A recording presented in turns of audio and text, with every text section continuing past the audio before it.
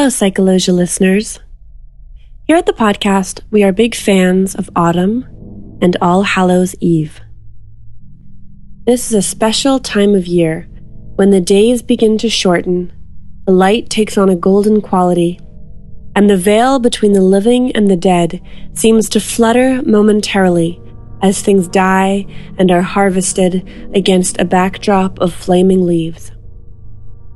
In honor of this season, we are bringing you a mini episode, a case study of a real-life horror story caught inextricably in the thin net that separates the old world of religion and faith from today's understanding of science and psychology. So dim the lights, light a candle, and settle in for the sad and harrowing tale of the exorcism of Anneliese Michel. Welcome to Psychologia, the podcast where we explore the science behind why we do what we do. I'm your host, Amaya Perta.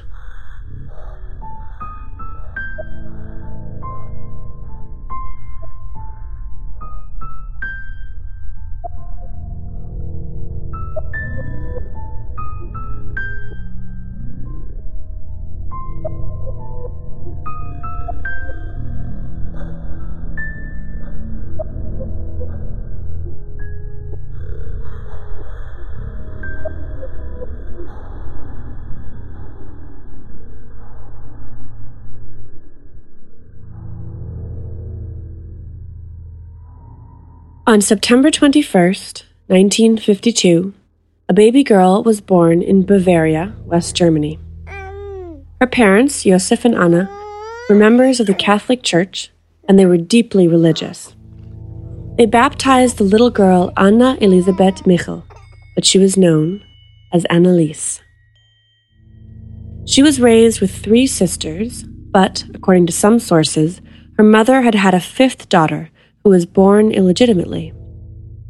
If this was true, it would have caused a great deal of strain for the Catholic family, and perhaps been the foundation of a stress and tension in the home. The Michels raised the girls with a strict religious upbringing. They attended Mass twice a week and prayed regularly at home. It is said that Anneliese felt the need to atone for the birth of her mother's first child and harbored feelings of guilt and shame. When she was 16, Anneliese had a severe convulsive seizure. After taking her to several medical professionals, her parents learned that she had temporal lobe epilepsy. She was also diagnosed as being seriously depressed, and she began treatment at a psychiatric hospital. In June of 1970, Anneliese experienced a 3rd seizure and was prescribed medication. She started to take the anticonvulsant Dilantin, but it did not alleviate all of her problems. At this point, she began to see things. She described devil faces and other hallucinations, many with a religious undertone. In an effort to better control her symptoms, she was given Aalept, a drug similar to chlorpromazine, also known as the chemical lobotomy, which we discussed in our episode on lobotomy. This drug was also used to treat schizophrenia. It was hoped that it would help to reduce Anneliese's hallucinations and spiritual delusions, but it was not effective. In 1973, when she was 21 years old, Anneliese began studying at the University of Würzburg. Her classmates thought she was strange and would later describe her as withdrawn and very religious. That same year, Anneliese began to have auditory hallucinations while she was praying. She heard voices telling her that she was damned and would rot in hell. She was again taken to a psychiatric hospital, but her condition only worsened. She became increasingly frustrated and disillusioned with medical treatment, and her family began to believe that her distress and symptomology were caused by something other than mental illness. They believed, instead, that she was possessed by demons. Anneliese became completely intolerant of sacred places and objects. If the crucifix was brought near her, she would have violent reactions.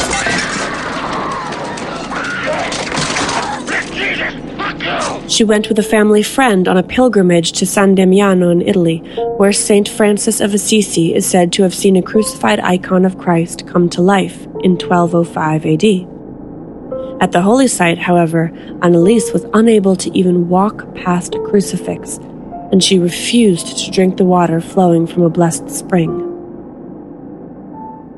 Utterly convinced of her demonic possession, her family sought the help of a Catholic priest and begged for an exorcism. By the 20th century, the Catholic Church took exorcism very seriously, and the Michels had to ask many priests before finding one who would even consider performing the ritual. Most encouraged the family to continue medical treatment and to look further into possible underlying psychological causes. They said that exorcisms required the permission of a bishop, and that official approval for the ceremony was only given when a person was definitely suffering from demonic possession, called infestatio, and every priest refused to acknowledge that Anneliese was possessed by demons. She began to deteriorate mentally and physically. She was hostile and aggressive. She repeatedly injured herself and even drank her own urine and ate insects.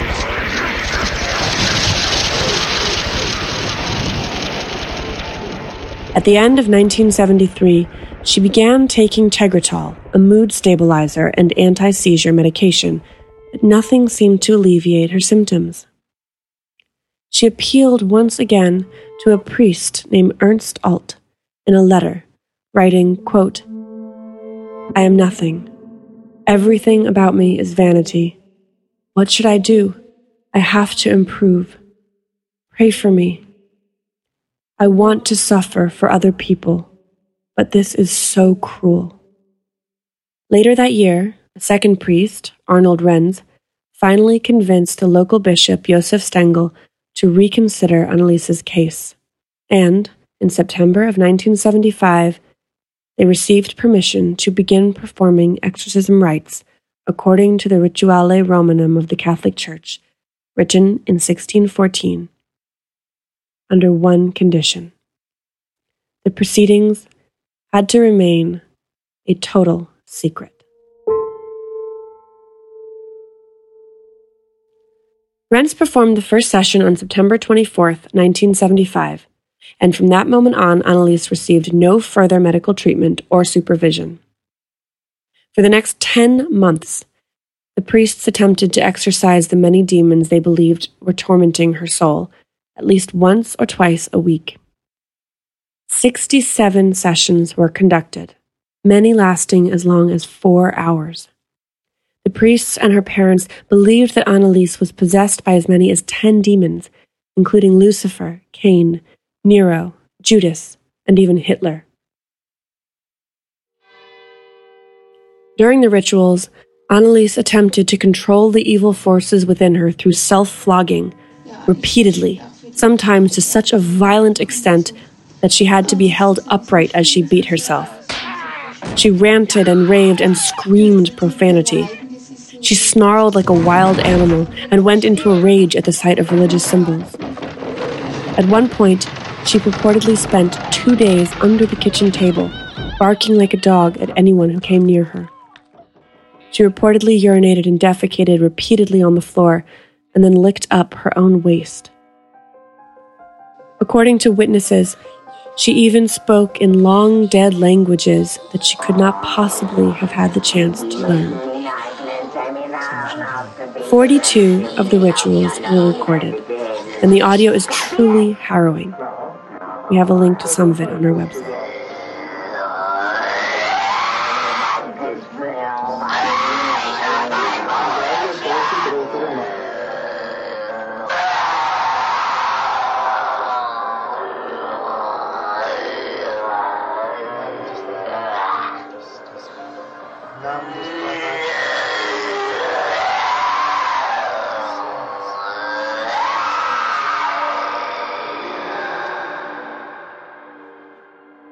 Slowly, Anneliese stopped eating and then drinking.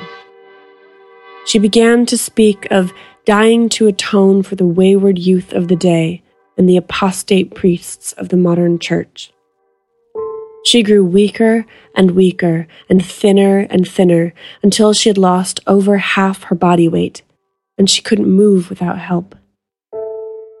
She was slowly starving to death.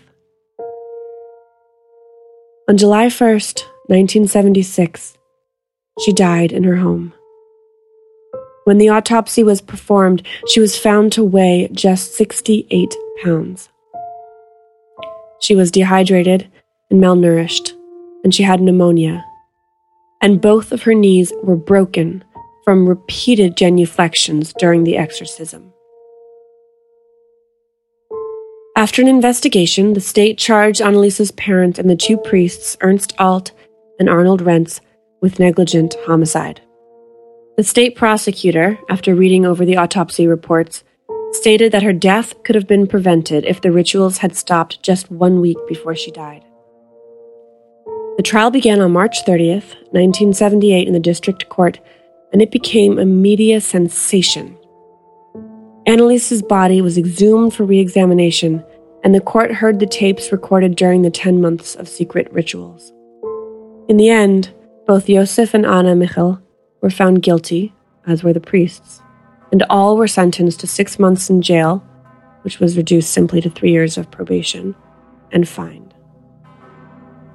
In the aftermath, Anneliese's story became a textbook case, often cited as an example of extreme religious hysteria and abuse, and a tragic misidentification of mental illness, and the details became the basis for many exorcist horror stories.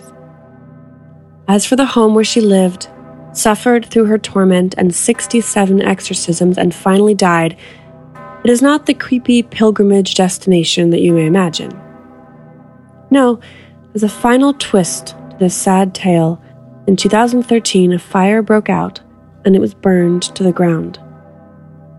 The local police reported it as a case of arson, but many townspeople believe that it was burnt by Satan worshippers, bringing a fitting end to the haunted building known as the Exorcism House.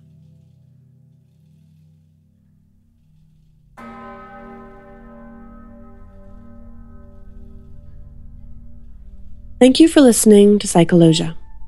This episode was created and produced by me, Amaya Perda, with help from Mario Rivera and original sound design and music composition by Cameron Carter. You can find all episodes of Psychologia on iTunes, Stitcher, TuneIn, and SoundCloud. Take a moment to write us a review. It really helps us out.